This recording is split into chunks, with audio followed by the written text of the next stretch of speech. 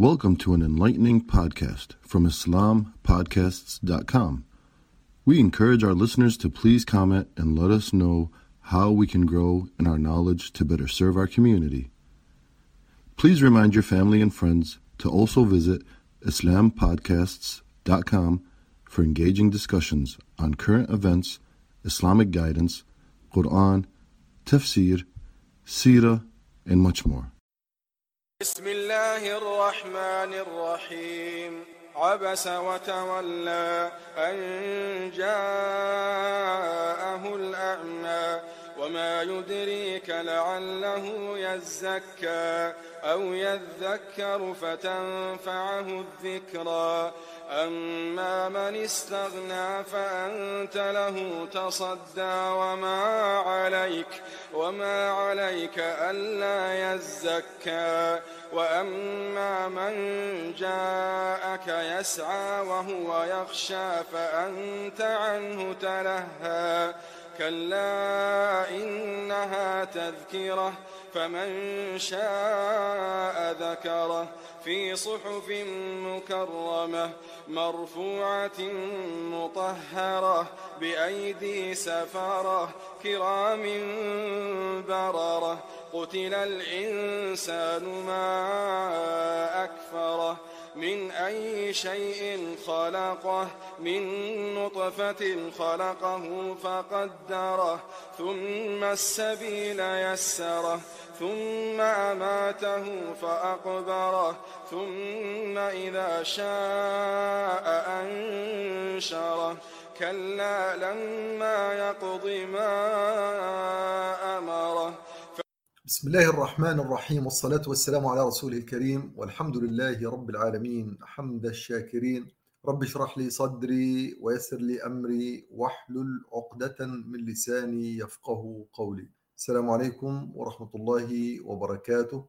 Dear brothers and sisters, just a quick reminder that we are going through Tafsir al-Quran according to the revelation of the surahs, starting from Surah Iqra. We did Surah Iqra, Al-Alaq, Surah Al-Qalam so far, Al-Muzammil, Al-Muddathir, Al-Fatiha, Al-Masad, Surah Al-Takwir, Al-A'la, Surah Al-Layl, Al-Fajr, Surah Al-Duha, Al-Sharh, Surah Al-Asr, Surah Al-Adiyat, Al-Kawthar, Al-Takathur, Surah Al-Ma'un, Al-Kafirun, Al-Fil, Al-Falaq, Al-Nas, Al-Ikhlas. Last time we finished Surah Al-Najm, and today we are doing Surah Abasa wa Tawalla inshallah. In Surah Al-Najm, which we have just concluded, let me just try to do a quick summary here and show the relevance, if you will, to the surah that we are doing today. The Surah Al-Najm came with specific topics, specific issues that the surah dealt with. One of them is regarding the hidayah, the guidance, and that Allah Azza wa Jal started the surah by swearing or making an oath with the star once it falls down and it collapses and disappears, and the star being a symbol of guidance for the people of Mecca at the time. And today there are the stars which are people, different types of stars, if you will, people, constitutions, presidents, dictators, all types of stars which are used as a form of guidance. And then Allah Azza wa Jal shows that all of this would collapse, would disappear, would no longer be able to give guidance to people. And then the Quran is the final guidance from Allah Azza wa Jal, and Muhammad sallallahu alayhi wa sallam is the carrier of the torch of guidance. This one. And then the surah also dealt with vital issues in Mecca, like worshipping idols, which are, again, those idols, they symbolize the man-made guidance, if you will, man-made systems, man-made rules, man-made regulations. And talked at Al-Lata wal-Uzza wa Manat al-Thalithat al-Ukhra, and talked also about some of the stars that were used to be worshipped by the people of Mecca and thought of as the ultimate guidance, like Ash-Shara.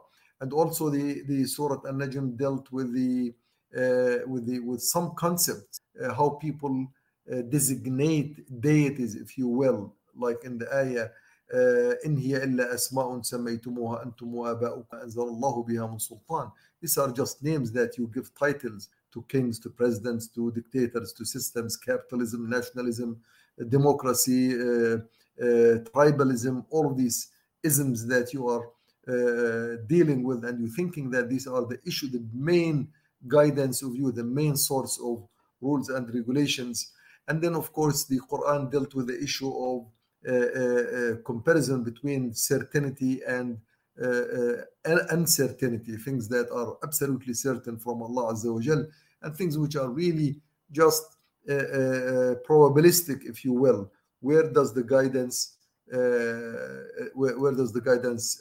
exist?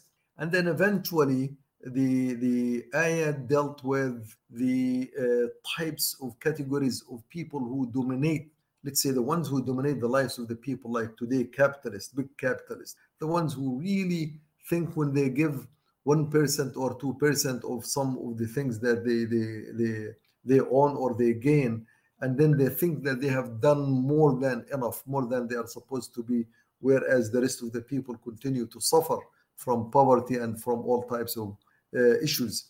And so those were basically the issues that came in Surah An-Najm, and we talked about them at length.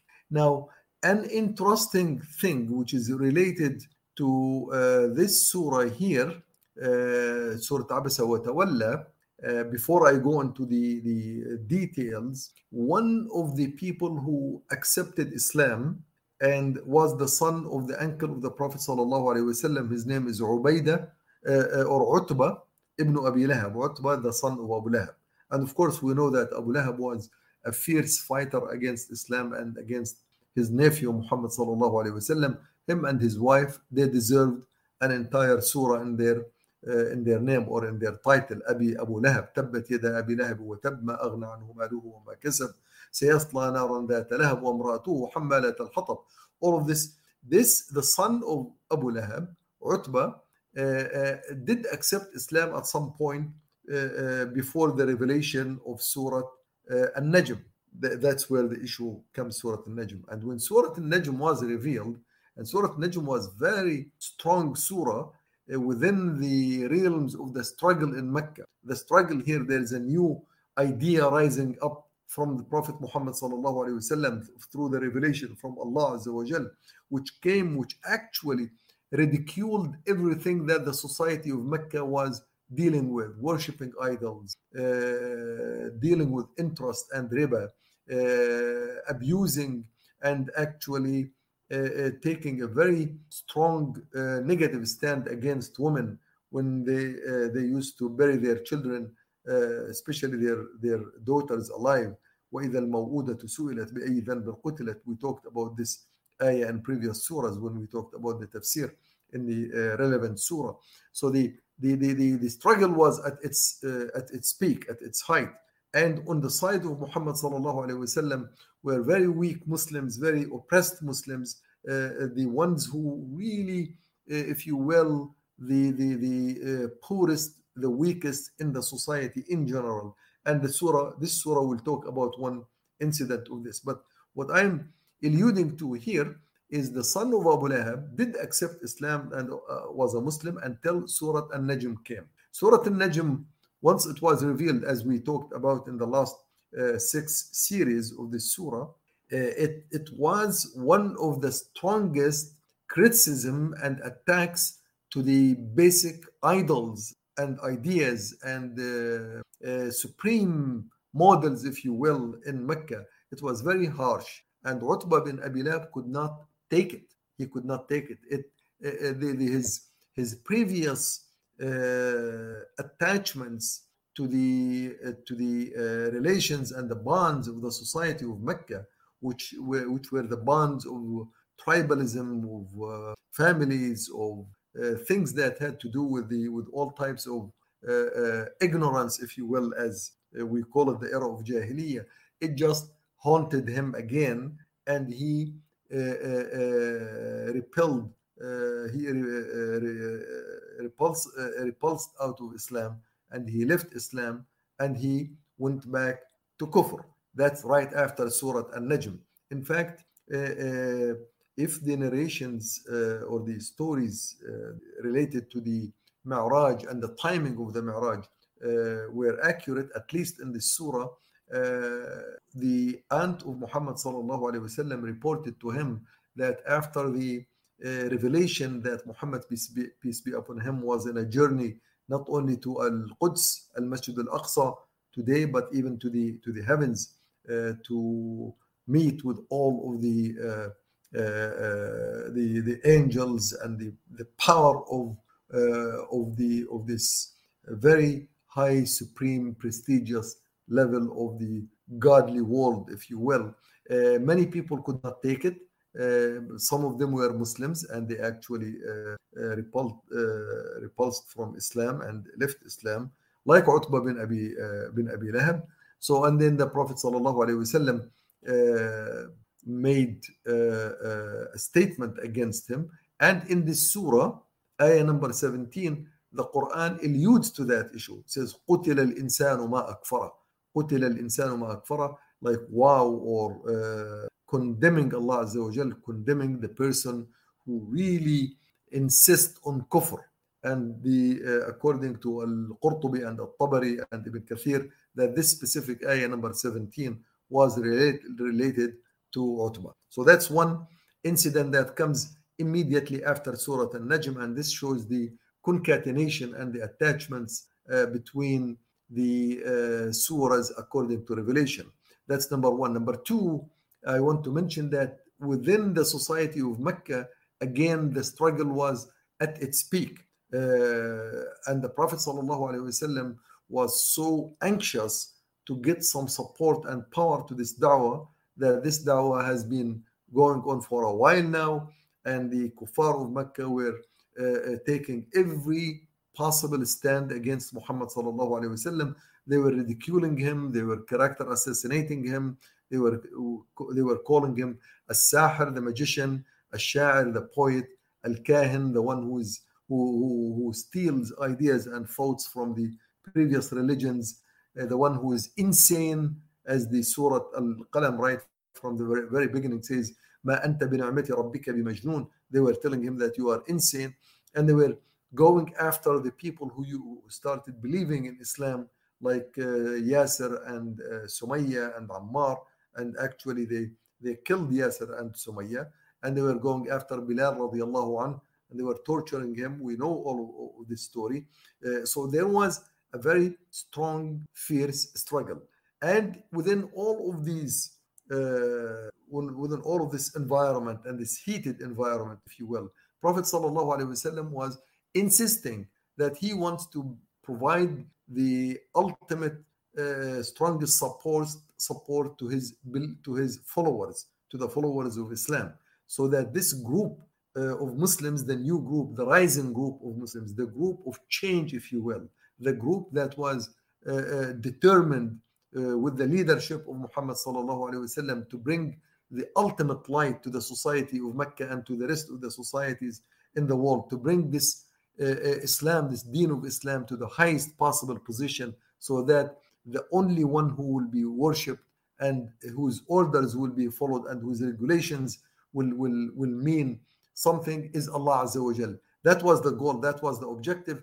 And Muhammad sallallahu alaihi wasallam, within all of these difficult times and difficult issues, was hoping that he can win to the side of the da'wah someone with strong power, someone who can support, someone who can protect, someone at least who can put some weight to this da'wah. That was the case. Now, within this environment, the Prophet ﷺ was talking to a group of the elites. Some people claimed it was one of them, Al-Walid bin al-Mughira, Umayyah bin Khalaf, Amr bin Hisham, who was called Abu Jahl, Al-Akhnas bin Shurayq, some of those elites. It's a group of people.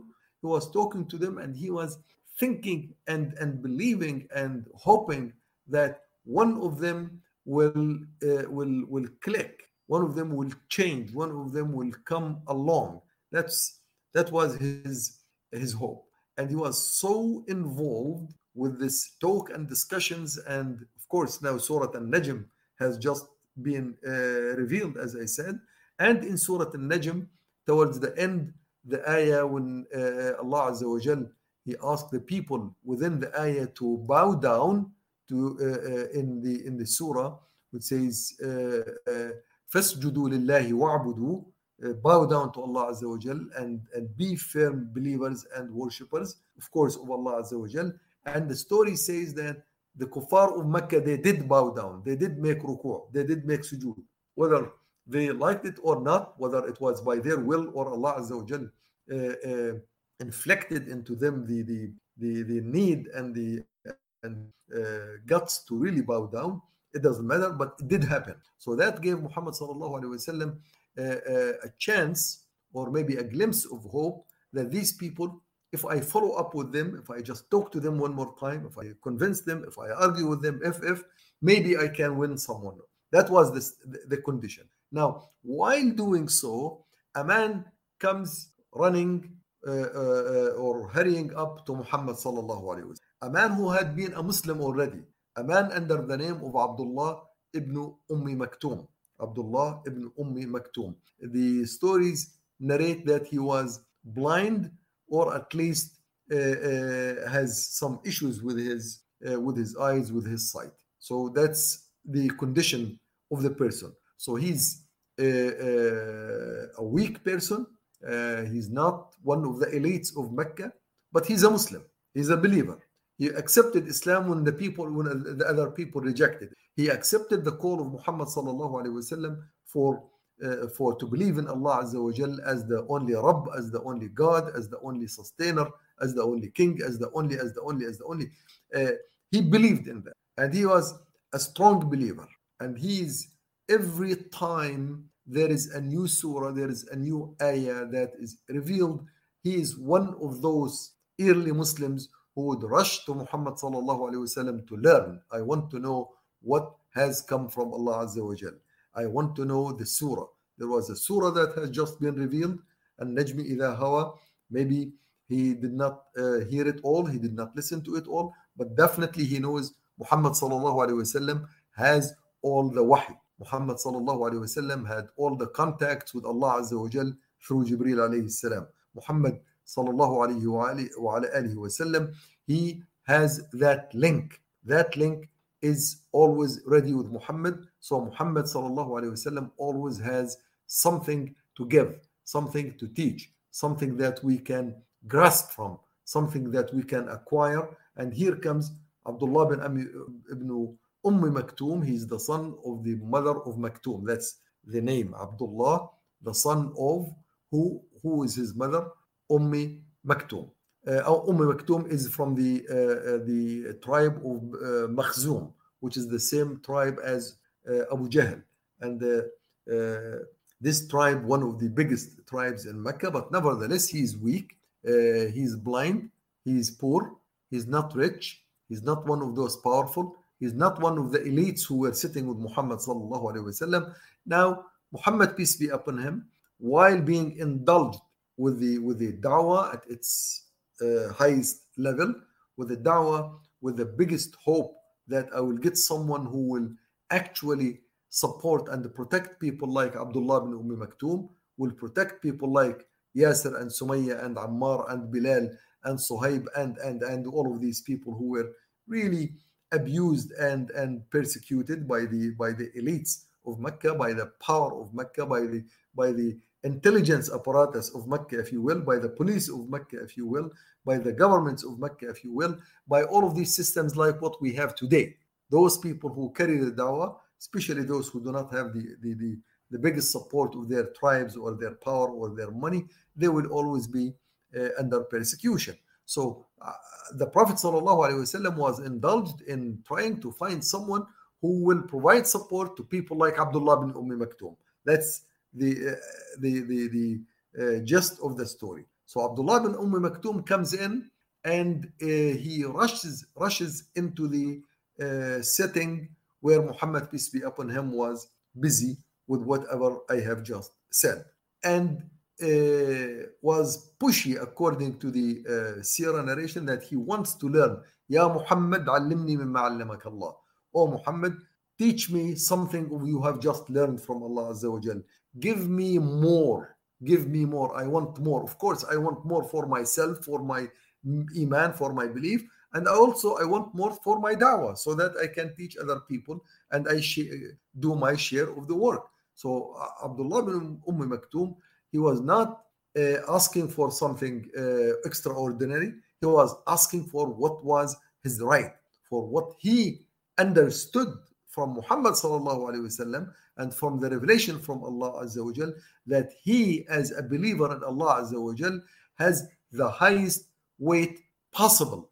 Inna akramakum indallahi atqakum. The best among all the people are the ones who are closer to Allah Azza wa Jal with taqwa, the one who would watch for Allah Azza wa Jal all the time and look up for the power and the strength and the mercy and the support of Allah Azza wa Jal. This was Abdullah ibn Maktoum. And he was coming to the source that had taught him exactly that. So he came to Muhammad sallallahu alaihi wasallam, who taught him, who showed him there is no difference between a rich and a poor, between a blind and the one who sees, between a weak and a strong, between someone who is elite and someone who is a regular person. There is no difference in Islam. In fact, there is one difference based on the belief. And he does have that belief. So he comes with all the strength of knowledge and power and iman that I have access to Muhammad sallallahu alaihi wasallam, and no one can prevent me from that access. No one,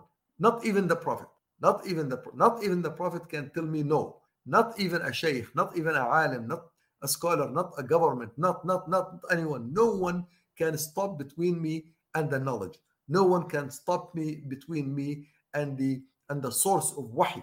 No one can prevent me from entering the door where the wahi and the knowledge and the iman and the faith can be acquired by me. This was Abdullah bin Maktoum. That's what he was coming to do.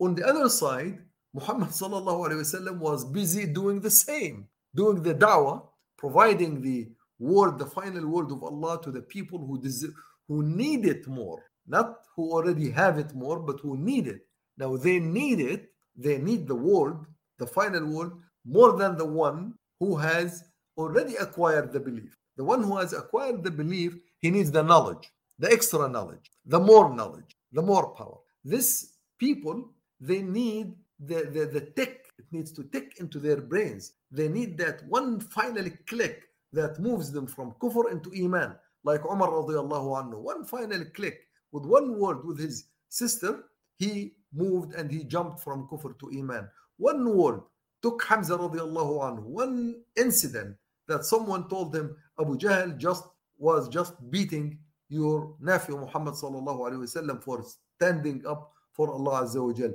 That clicked in him.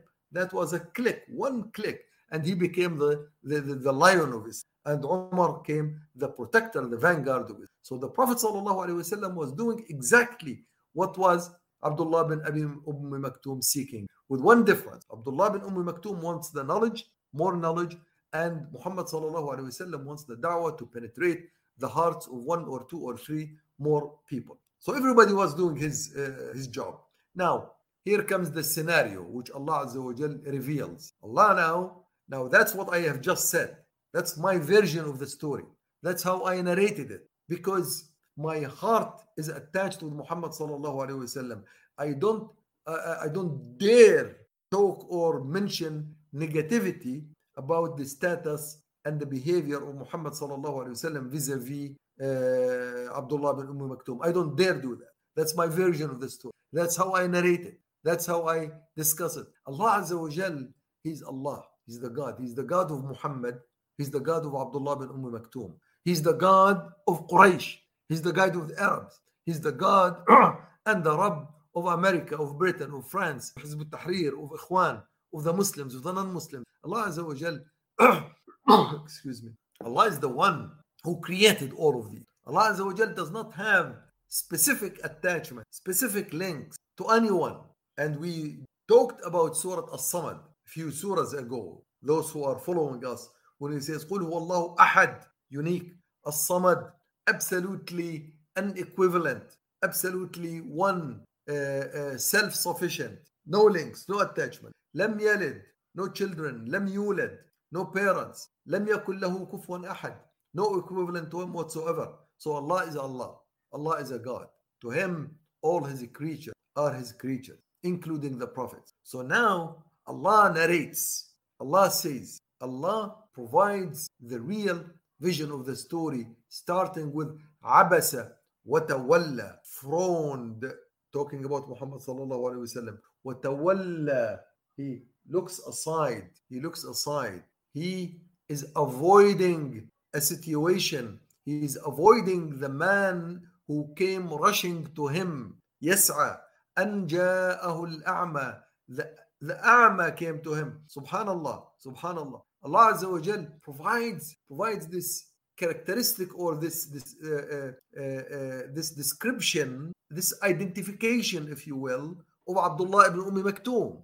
He doesn't say أن جاءه the mu'min, أن جاءه the knowledge seeker, came to him a man who had believed in him, came to him a sahabi. He provides this identification that he was al-a'ma, just to show that there should not be any type of thought or any type of even consideration among Muhammad sallallahu alaihi wasallam, leave alone among us, that we get worried or get a little bit annoyed when someone comes with a characteristic that's somehow, in the eyes of the society, within the scope of the society, this is a second-class citizen, whether by illness, by shape, by looks, by wealth, by whatever. So Allah Azza wa Jal chose these words on the side of Muhammad sallallahu alaihi wasallam. He showed the emotion, the very inner emotion of the Prophet. Abasa is annoyed. He's not necessarily angered, but he's not calm. He is not comfortable. He's discomfortable. Discomfortable. There is discomfort with him. Abasa watawalla. He looks aside. Why? There is a blind man coming. Allah says the blind came to see him. As if in society of Mecca there was no one but this person who was blind. There could be many blinds. There could be many blinds all over the world. There could be the big, the small, the whatever character. This is not a way to characterize people. But the situation here, Allah Azza wa Jal wants to overemphasize the situation so that it never repeats, so that we take consideration all the way through that even Muhammad sallallahu alaihi wasallam was not immune of this type of characterization of the situation, of this type of narration. Abasa wa tawalla an ja'ahu al-a'ma, simply because a blind man came to say, وَمَا يُدْرِي لَعَلَّهُ يَزَّكَّى. What do you know, Ya Muhammad? What do you know? Look, Allah Azza wa Jal is not talking about me, which I don't know a lot. He's talking about Muhammad sallallahu alaihi wasallam. He said, وَمَا يُدْرِي. How would you know? How could you guess? How would you know that this very encounter of Ibn Maktoum al-A'ma, the blind, is the one that would raise the level of Ibn Maktoum to the highest? يَزَّكَّى, it is what we call it in Arabic, صيغة مبالغة. It is an extra emphasis on the tazkiyah, means the purification. يَزَّكَّى means continuously purifies, continuously being pure, continuously being in the absolute best manner as a Muslim. ما يدريك لعله يزكى. Maybe this very incident is the one that would raise the level of Ibn Maktoum to the highest levels of believers. How could you tell? This could have been his opportunity. Maybe he had come with a very open heart, very open mind, very receptive instruments within him, that this very incident can make it very valuable to him. أو يذكر فتنفعه الذكرى. And then he will continuously remember this incident. Had you treated him the way he should have been treated, had you embraced him instead of embracing the talk with the elites of Mecca, maybe this very incident would have remained within the scope of his brain and his emotions and his heart, so that it will always benefit him. فتنفعه الذكرى. يذكر just like يزكى. يذكر does not mean يذكر. يذكر means I remember.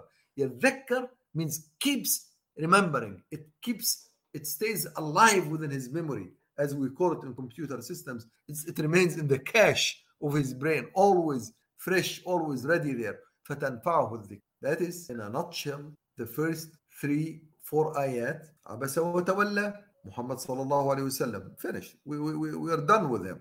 Just give him that characteristic to Muhammad sallallahu alayhi wa alayhi. Was discomforted, a little bit uneasy about it. He frowned emotionally, does not appreciate the situation, turn away his face, continue to talk to the people. On the other side, what's the story? A blind person, without giving any more characterization about him. He's blind, but with coming to the incident, to a case where he is looking for tazkiyah, for purification, for a memory, for a time of life that can benefit him for the rest of his life, on one side. Now, as far as the other one, أما من استغنى, the one who keeps turning away from you. Here is an interesting comparative type of view here. On one side, the Prophet ﷺ turning away from Ibn Maktoum towards these people who he's talking. But these people, one of them at least, من استغنى, أما من استغنى, but the one who really, he thinks that he doesn't need you. استغنى means he thinks he's self-sufficient. He doesn't need you. He doesn't need your deen. He doesn't need your God. He doesn't approve it. He doesn't believe in any of this. This one, فأنت له تصدى. You are facing him, you are trying to catch him. You want to turn your face so that you face him. تصدى means you are face to face with the guy who's trying to run away from you, to shy away, to turn his face away. So this is the view. On one side, a man is coming to embrace you, to embrace your deed, to embrace your knowledge, to acquire as much as he can. You are turning away from him, but while turning away from him, you are trying to face to face with the kafir, with the mushrik, with the one that you want him to become a Muslim, but he doesn't want to. فَأَنْتَ لَهُ تَصَدَّى وَمَا عَلَيْكَ يَزَّكَّى. Allah Azza wa Jal is bringing, and this is the style of the Quran. Remember, Ibn Maktoum, وَمَا يُدْرِيكَ لَعَلَّهُ يَزَّكَّى. Maybe he will become يَزَّكَّى, means completely purified. And here it says, وَمَا عَلَيْكَ أَلَّا يَزَّكَّى. And for this guy like Abu Jahl or Al-Walid bin Mughira or Akhnas bin Shurayq, or today by today's token, name all the presidents of the world, starting from Biden all the way to someone somewhere in almost nowhere, calls himself a king or a president or a prince. وَمَا عَلَيْكَ أَلَّا يَزَّكَّى. Why do you care? Why do you care? If he doesn't want to become a Muslim, he doesn't want to have tazkiyah. Ibn Maktoum wants to have tazkiyah, and that was his chance. And here you are talking to someone who doesn't want a tazkiyah. وَمَا عَلَيْكَ أَلَّا يَزَّكَّى. Same word. لَعَلَّهُ يَزَّكَّى Ibn Maktoum. أَلَّا يَزَّكَّى, the elites of Mecca. Coming back, Ibn Maktoum, وَأَمَّا مَنْ جَاءَكَ يَسْعَى. Someone is coming, rushing to you. يَسْعَى means, actually, يَسْعَى means just like a sa'i in as-Safa wal-Marwa. We say the sa'i, which is almost like running, halfway running. It's like jogging between al-Safa wal-Marwa. That was the official term for al-Safa wal-Marwa. As-sa'i means walking or rushing in almost a running phase. So I may not be running, but I am walking so fast as if I was running. We call it sometimes jogging, or in Arabic as-sa'i. وَأَمَّا مَنْ جَاءَكَ يَسْعَى, very fast, quick, and he's rushing. وَهُوَ يَخْشَى, and he's so internally within his heart, he has this tenderness. يَخْشَى, I'm not going to call it he's afraid. يَخْشَى, sometimes afraid, scared, but it's not scared. There is tenderness in his heart. He's absolutely receptive. All his sensors are wide open. He's coming to learn. He's coming to acquire knowledge. He's coming to raise his status, to raise his level in front of Allah Azza wa Jal, to come closer to Allah. Yazzakka, to be absolutely pure. Yadhakkar, to continuously remember Allah Azza wa Jal. Yakhsha, absolutely tender, absolutely in a position where he can accept each and every word coming from you. 2 pictures. One person, istaghna, doesn't want you. He's rejecting you. He's fighting you. He's fighting your people. He's fighting Ibn Maktoum. He's trying to suppress this da'wah, to suppress this Islam. He doesn't, Allah Azza wa Jal talks about these same people in the incident around the Hijrah time, where he says, يَمْكُرُونَ بِكَ, they make makr, they are conspiring against you, لِيَقْتُلُوكَ, to kill you, أَوْ يُثْبِتُوكَ, or to make you drop your deen, أَوْ يُخْرِجُوكَ, or to evict you. That's what they are doing. That's exactly what they were doing, and Allah Azza wa Jal described that.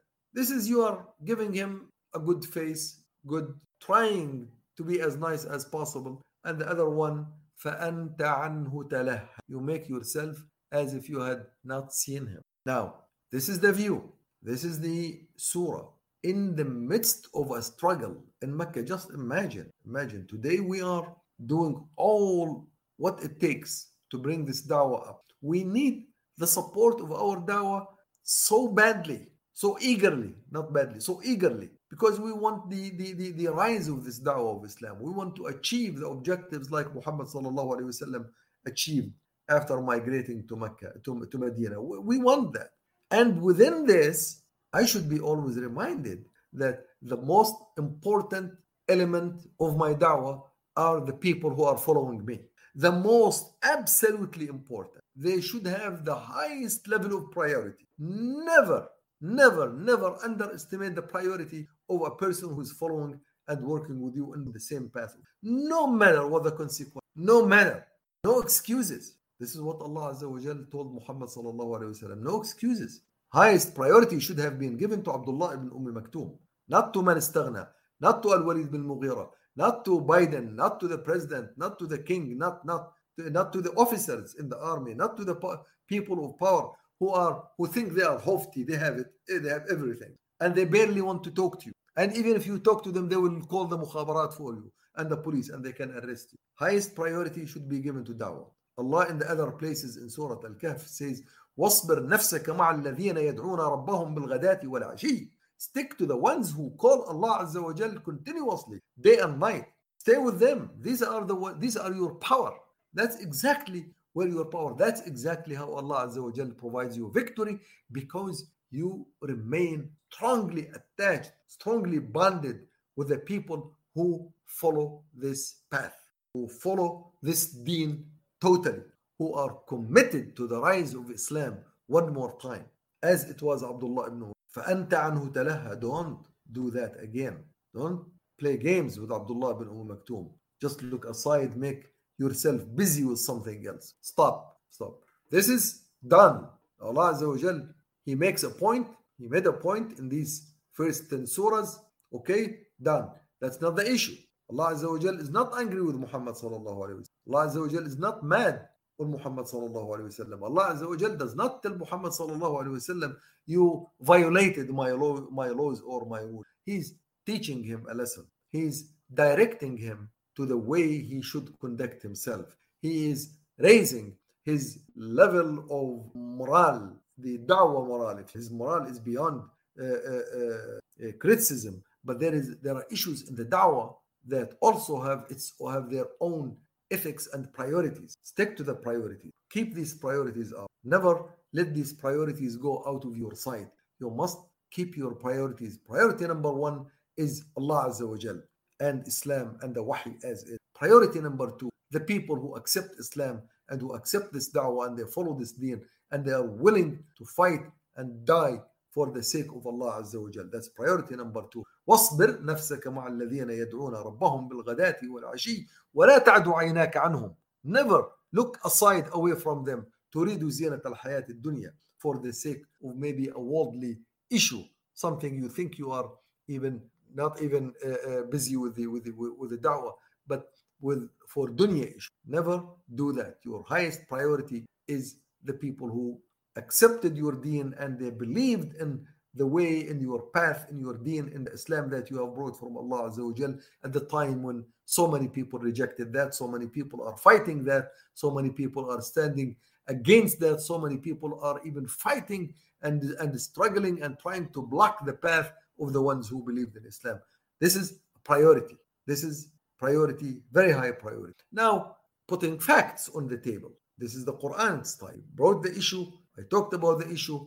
Everybody should take note of it. The Prophet ﷺ, Abdullah ibn Maktoum should also take note of that. Muslims, da'wah carriers, we, everybody around the globe should take note of this type of very strong da'wah. Clean, pure, tazakka. There is zakah in this da'wah. We got note. Now, talk about now the gist of the da'wah. Kalla innaha tadhkira. Now let's put things straight. What is this Islam about? It's tadhkira. This is something for the brain. Tadhkira is from the word dhikr. And dhikr means memory or memorandum. Something, tadhkira, is something that can be injected into your brain, into your mind, into your memory, so that it continuously guides you. Because your guidance eventually, yes, of course, Allah Azza wa Jal guides. Yes, of course, the Quran is a guide.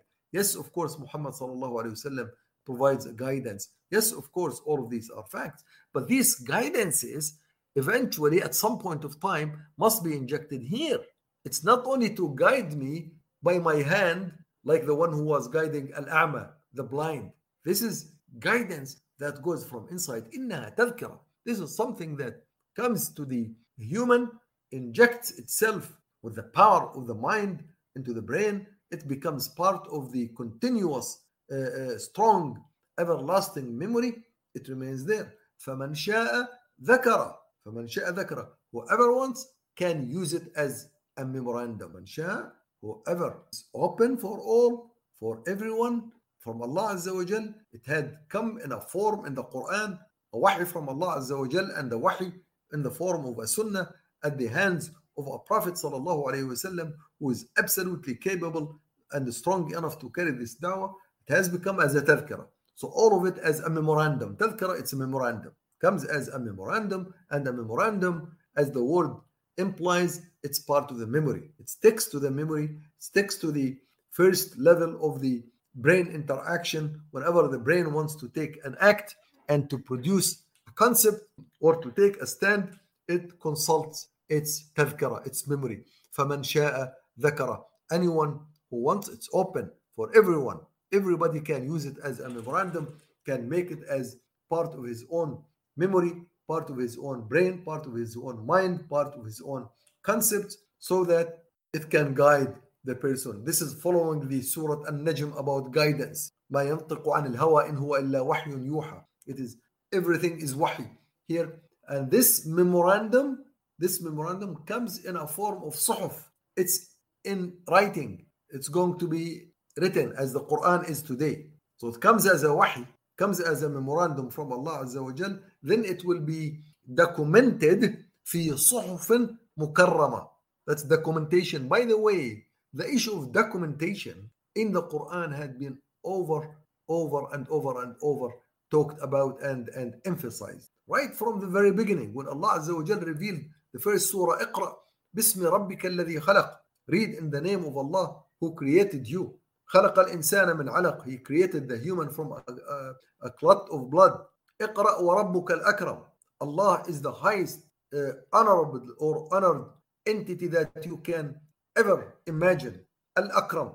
اقرأ وربك الأكرم الذي علم بالقلم. بالقلم.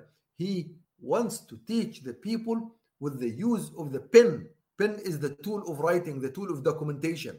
And here he's repeating that this tadhkira is not going to vanish, as words could disappear and could evaporate with all the time and the efforts and things going around.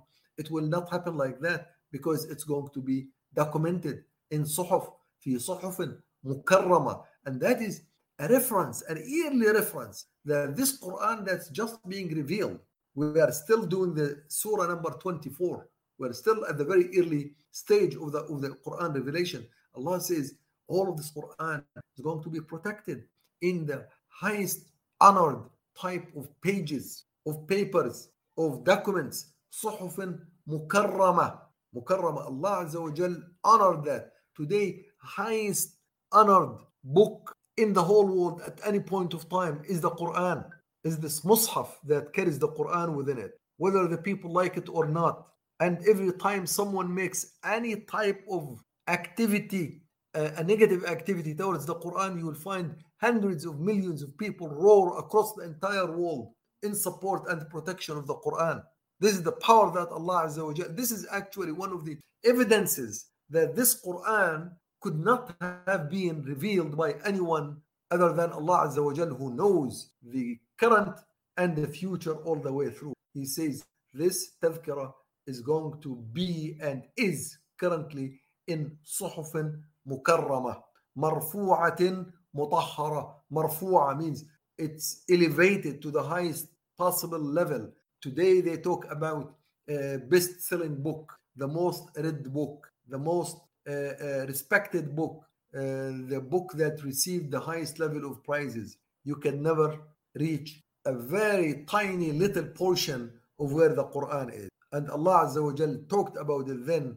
This Quran في صحف مكرمة مرفوعة مطهرة. It's absolutely pure, purified, heightened to the highest possible level. Today, the Quran is the only book in the world that can be read and can be memorized, all of it, by people who do not know a single word in it. Not a small poetry poem by Shakespeare or by Chekhov or by any one of these top poets of the world. Find me one person who does not know Russian language who can repeat one poem of Alexander Pushkin. Show me one person, an Arab, Persian, Pakistani, Afghani, Polish, Romanian, who would know by heart one of the poems of William Shakespeare without knowing English. Show me, just know it, one piece, zero, null, nothing. But there are hundreds of millions of people who memorize the Quran without knowing a single word of it, without knowing a single word about Arabic even, and who would care less about the Arabic language, leave alone about the Arabic people, especially at this time when the Arab people have deviated away, too much away from what Allah Azza wa Jal wanted them. That's the level of the Quran that Allah Azza wa Jal talks about it right here, right at the very beginning, right at the time when reading the Quran loud was not allowed in Mecca, at the time when propagating Quran to your own people who believed in it was not easy. Here Ibn Maktoum was coming to get maybe a few, 3 or 4 or 5 ayat from Al-Quran, could not. And the people who were hiding in Mecca, they could not even know what was being revealed. This was the time when the Quran was not making it yet, and the Prophet ﷺ was not victorious yet, and Islam was not at the highest level yet, except ideologically, from the perspective of idea. Here Allah Azza wa Jalla says, this Quran that Ibn Maktoum is coming to do, it is a tadhkirah, it's a memorandum, and it's open for anyone who wants that, and it is included and documented in suhuf. Suhuf means pieces of paper. Mukarrama, absolutely honored. Marfu'a, heightened, very high level. Mutahhara, purified, it's honorable, it's heightened, it's pure. Bi'aydi safara. Now, here the ayah, some tafsir says marfu'a, mutahhara, mukarrama, honored, protected, heightened, purified. Some of the tafsir, it says bi'aydi safara, means by the hands. Safara means like ambassadors. Safara is a plural of safir. Safir is ambassador, carrier. Ambassador means is the one who carries a task or a message from one to another. So for the angels like Jibril alayhi salam, yes, true. He was carrying this Quran to Muhammad sallallahu alayhi wasallam. He's an ambassador. He's safir. But here the Quran is talking yet beyond that. It's not only one safir, one ambassador. Safara, sufara, ambassadors, people, entities, multitude. Doesn't give number. Just keeps it this vague. It could be 1 million, 2 millions, 1 billion, 2 billions. It could be 100 millions. It could be as large as possible. They are carrying it. Bi'aydi safara. The ones who protect this Quran. The one who heighten the Quran. The one who raise the level of the Quran. The ones who purify the Quran. The ones who protect the integrity of the Quran. The ones who keep the Quran at the highest possible level. the ones who fight for this Quran to be implemented, the ones who fight and struggle to make sure that the Quran is absolutely followed all over the world. The rules and the thoughts and the concepts and the regulations and the laws and the constitutions that come out of the Quran should be supreme, should be the highest. These are Safara. These are the ambassadors of Allah Azza wa Jal through Muhammad sallallahu alayhi wa sallam. In fact, about this, Allah in Surah Al-An'am, He talks about the role of us carrying this da'wah, carrying this Islam, and the responsibility of us is as much as it is the responsibility of the prophets. It says, فَلَنَسْأَلَنَّ الَّذِينَ أُرْسِلَ إِلَيْهِمْ وَلَنَسْأَلَنَّ الْمُرْسَلِينَ. We will hold questionable and we will hold responsible the ones whom we gave the message. الَّذِينَ أُرْسِلَ إِلَيْهِمْ. We gave the message to Muhammad sallallahu alayhi wa sallam. We gave the message to Musa, to Isa, to Ibrahim. They will be questioned. They will be held responsible. But also will be held responsible the ones who accepted this message. الَّذِينَ أُرْسِلَ إِلَيْهِمْ. The ones who accepted this message, because it's our role now and responsibility to carry through. So we are also the ambassador. Jibreel alayhi salam was one of the ambassadors. True. Mufassirin were right. He is an ambassador of Allah Azza wa Jal to Muhammad sallallahu alayhi wa sallam. Muhammad sallallahu alayhi wa sallam is ambassador to the people like Abdullah ibn Maktoum as much as it is for Al-Walid ibn al-Mughira. He is an ambassador for Abu Bakr as much as it is to Bilal. He is ambassador to Umar as much as he was ambassador to Yasir and Sumayya. And today we are ambassadors by the very fact that we believed in all of this message to the rest of the people. To the people who accepted Islam and don't know what Islam is about, the ones who believe in Islam and don't know their responsibility towards Islam, and we are ambassadors to carry this Islam to not know it. So this Quran, this tadhkira, في صحف مكرمة, honorable pages, books, مرفوعة, heightened, مطهرة, purified, بأيدي سفرة, with the hands of people like me and you. Today, well, I'm talking about today. I'm not talking about yesterday. Today, بأيدي سفرة. We are the safara. We are the ones who are responsible for this. And if the Quran, something happens to it, it's not in the highest position. If it's not being implemented, if it's not being used, if it's being put on the shelves just to read it for people who die, we are responsible. We are the safara. We are the ones who should make it absolutely honored, protected, purified, heightened, the highest possible level. Nothing should compare to the Quran when it comes to constitutions. People should never adopt any law from any other source other than the Quran. It should not. And the ones who are going to carry that, safara, kiramin barara. Kiram means they themselves should be honorable as much as the Quran. You can't be a person without honor and you carry the Quran. A person who is drunken 24 hours and carry the Quran. People drugged and carry the Quran. People oppresses the people, kills people, persecutes people, put them in jail for nothing but for their Islam, and then to carry the Quran and talks about it. Kings who make prints today, printing this print of the Quran had been honored by His Majesty, the King of blah, blah, blah, blah. Can't be. This Quran cannot be honored by someone who doesn't carry honor in himself. He has to be Kareem. Here is Allah Azza wa Jal says, this has to be done بأيدي سفرة, at the hands of Safara, ambassadors, people who carry this message, who carry this da'wah, kiram. They should be kiram. They should be honorable. They should be honored by the same Quran. They should be honored by the words of the Quran. They should be honored by the ayat of the Quran. They should be honored by the light of the Quran. They should be honored by the honor of the Quran. They should be honored by this very great message of the Quran. That's how we become kiram. Barara means we fulfill the message. Al-bar is the one who fulfills his duty. Barara is the plural of bar or abrar. And bar and bir is the one who is up to the responsibility. He's up to his duty. He's up to the task that he's being charged with. That's what al-bar, that's what al-barara. So it's kiram barara, kiram heightened, honored, purified by the Quran, and they are up to it. They are up to it. They are able, and they do it, and they don't stand short of fulfilling this message, of carrying this message, of standing up for this Quran. This is the essence now, what Allah Azza wa Jal is saying about this Islam, about this Quran that Ibn Maktoum came to listen to and to understand and to carry. Says, okay, let me tell you what it is. It is indeed a tadhkira. It is indeed open for anyone who wants to deploy it within himself. And it's going to be protected in paper format and suhuf. It's going to be honored.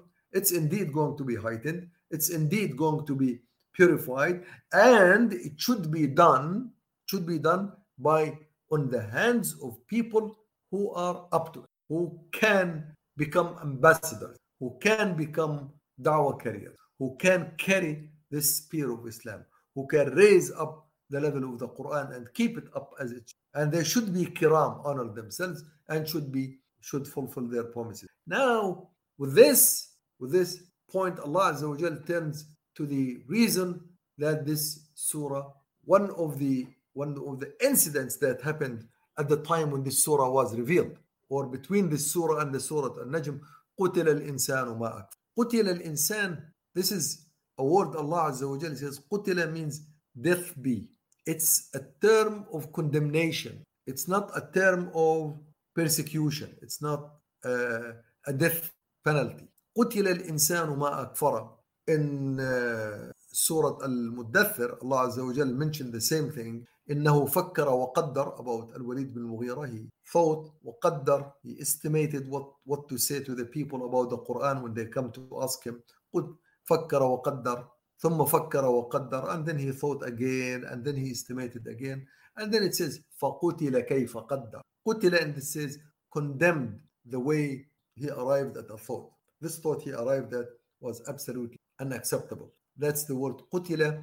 It's a phrase used in Arabic and used in the Quran sometimes to indicate this is a very, very serious. قُتِلَ الْإِنسَانُ مَا أَكْفَرَ. How much kufr this insan can do. And here, although it's in a general term about any insan, but it refers to Utbah bin Abi Lahab, who rejected Islam. And that's at least what Al-Mufassirin, Qurtubi, and some others, they refer to this incident, that this was Utbah who just rejected Islam only one surah earlier, Surah An-Najm. قُتِلَ الْإِنسَانُ مَا أَكْفَرَ. How much kufr a human can carry on his back. من أي شيء خلق. Look, why would you even commit kufr? Look at how you were created. What type of hoftiness you may have. What type of mentality you can think if you know exactly how you came into this life. You came into this life from a sperm being injected in the womb of a mother. Very tiny little, not even a complete cell. It's a half cell. Joins another cell, and then Allah Azza wa Jal qaddara. Then He estimated all of this and perfected all of this. خلق من نطفة خلقه فقدر ثم السبيل يسره. Then He showed you the best path how to live in this world. He gave you messengers. He gave you books. He gave you systems to follow. ثم أماته فأقبره. Then He ends your life at the time when Allah Azza wa Jal wishes, and He orders you to be buried in a grave.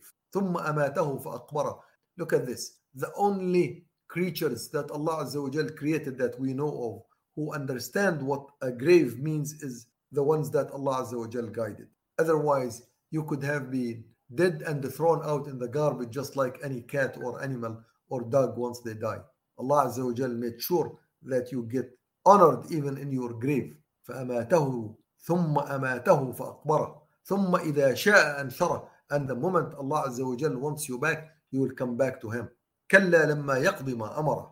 And this person, he lives, he dies, he goes to grave, he comes up out of the grave, and you have not done the duties that you were supposed to do. كلا لما يقضي ما أمره. This last portion, I decided to bring it up directly with this session. Although I will join it again, start with it next time we continue the tafsir. Inshallah, I will again dwell on these points. But here I wanted to bring this up because it was related to an incident that happened right before the revelation of Surah Abasa wa Tawalla. So Allah Azza wa Jal brought it up here so that within the realm of this surah that flows as if it is talking about one incident, in reality it talks about a terrain of things, the style of the power of them, the greatness. May Allah Azza wa Jal guide us to really understand this Quran very well and to be a safara, ambassadors to be al-kiram, al-barara, who carry up the message of the Quran and the Sunnah of Muhammad sallallahu alayhi wasallam to its highest level, to make it absolutely mukarrama, absolutely honored by its implementation in the real life of the world, and to be marfu'a, to be heightened higher than any other system, any other source of legislation and regulation and laws and conducts anywhere in the world, mutahhara, that's absolutely pure. Nothing should ever come and distort this Quran. May Allah Azza wa Jal give us the reward and give you all the reward for listening and for propagating and discussing these tafsir to the people as much as you can and we can. وأستغفر الله العظيم. May Allah Azza wa Jal give us the forgiveness. And I will stop right here and open the floor for any questions or comments you may have. Assalamu alaikum wa rahmatullahi wa barakatuh. Okay. Alaikum assalam wa rahmatullah. There is a question. How can we combine this incident with ayah which talks about best akhlaq? Now, the ayah that Allah Azza wa Jal says to Muhammad sallallahu alayhi wa sallam in Surah Al-Qalam, وَإِنَّكَ لَعَلَى خُلُقٍ عَظِيمٍ, you are absolutely with the greatest moral. Now, the Prophet sallallahu alayhi wa sallam is indeed with the greatest moral, even during this incident. However, Allah Azza wa Jal in this surah, He did not condemn or criticize the moral or the ethics of the Prophet sallallahu alaihi wasallam. He just gave him a reminder of the priorities. Yes, indeed, he was with the absolutely greatest moral and ethics when he was trying to invite other people in Islam, and he did not even mention any word, at least based on the ayah, to Ibn Maktoum to tell him something that was out of moral or out of order. He just looked aside to continue doing whatever he wanted to continue. But nevertheless, the Quran came and said the priorities in this case were flipped. So you chose the priority of inviting the elite of Mecca over the priority of giving knowledge and teachings and the new thoughts and concepts of Islam to Ibn Maktoum. So this is what we call khilaf al-awla in the issue of fiqh and Islam. It is not the proper priority, and the prioritizing in itself is a concept that came with this incident to teach us. Not only the Prophet ﷺ could have been told the priorities in a separate incident directly through Jibreel to Muhammad ﷺ, reminding him about it. But here Allah Azza wa Jal put it in the Quran in a manner that it's read until the day of judgment, so that the concept of putting things in the correct priority remains valid for all of us. But this is not an ethical issue. It's not an issue of ethics or moral. It's an issue of the priorities. Which priority? Question by Brother Riyadh John. The last 100 years, people died without understanding Allah as a Rabb, and nobody explains that as I know. Well, the first part is true.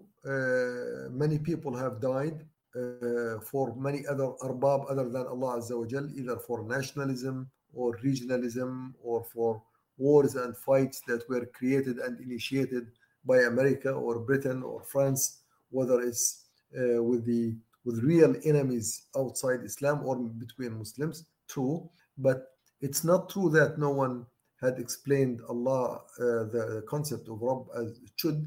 It had been explained, and groups and scholars, many people have died and spent up their life for this very issue of Rabb.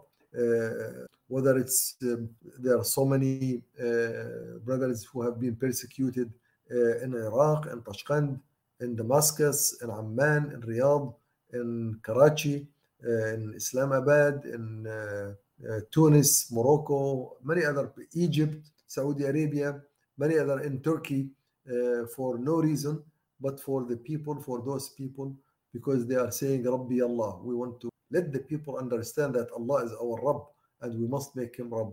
An interesting story that I always remember, I quote, and there are thousands of stories like it, but this one stands tall. When Sayyid Qutb, may Allah Azza wa Jal bless him, was taken out from his cell for his final moment to be executed by and to hang him actually in Egypt at the time of Abdul Nasser 1966. They sent him the Mufti or some scholar or Sheikh of the Azhar or the Awqaf ministry in order to ask Sayyid Qutb to say La ilaha illallah Muhammad Rasulullah before he dies. And the interesting, which is a report now by some people who listened to the story, said that Sayyid Qutb mentioned to that person, true, I will say La ilaha illallah Muhammad Rasulullah, I have said it all the time, but there is a big difference between me and you. I am currently going to my death. I am dying for this word to make sure that Allah is the only God who is worshipped and the only Rabb who is obeyed, while you are using this word La ilaha illallah Muhammad Rasulullah as a means of to get your salary, as a job. This is your job that you eat and you live well. I use this word as something that I live for and die for. So there are many people, alhamdulillah, these days who are really carrying this task and pushing as much as possible. May Allah Azza wa Jal grant them the victory and the support, so that indeed Allah Azza wa Jal remains the one and only one Rabb for all the people in all aspects of their lives. But thanks for the question. Yes, Abdullah says for Ayah 15, almost all the translations say by the hand of messenger angels. Can you explain that? Yes, these are the translations. They usually take word by word translation with the best knowledge of the translator. But the ayah is general. It talks, now we know that the Quran was revealed as narration, okay? But here the ayah talks about the Quran being put in a format, in a suhuf, so it's being written. And here the ayah talks about the writing of the Quran, does not talk about the revelation. Although some of the tafsir, they talked about that this Quran was revealed by honorable angels, which is true. That's it was revealed by Jibril, the most honorable angel, and maybe before Jibril, if Quran was ever revealed by anyone other than Jibril, we don't have information. At least this has not been reported that the Prophet ﷺ had ever received any wahi through other than Jibril. So it's to the best of my knowledge, it's one. But this ayah talks about many, and it talks about bi'aydi safara, at the hand of ambassadors, and it talks about really the position of the Quran.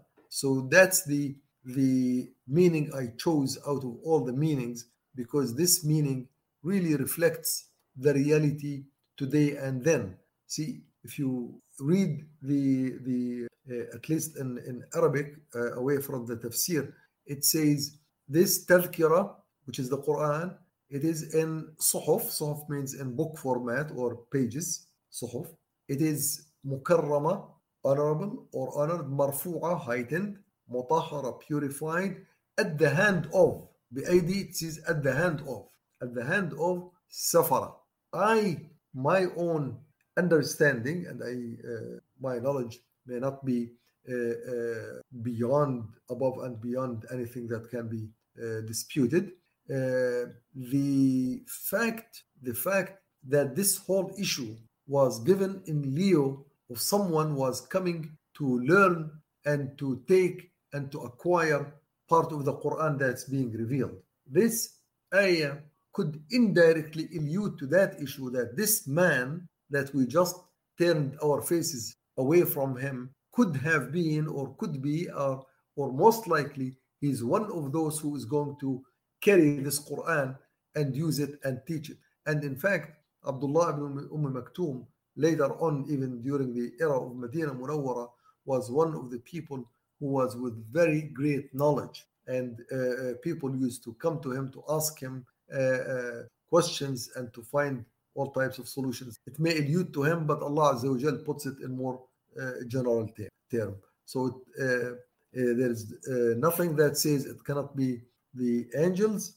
but it's not restricted to them. The ayah is general enough to include anyone who can take the Quran and move it all the way. And thank you for the question. Okay, Jazakum Allahu khairan. I will meet with you inshallah next week. Allah Azza wa Jal enable us to do that so we can continue the surah and move on in our tafsirs according to the revelation of the Quran. Jazakallahu khair. Thank you very much, brothers.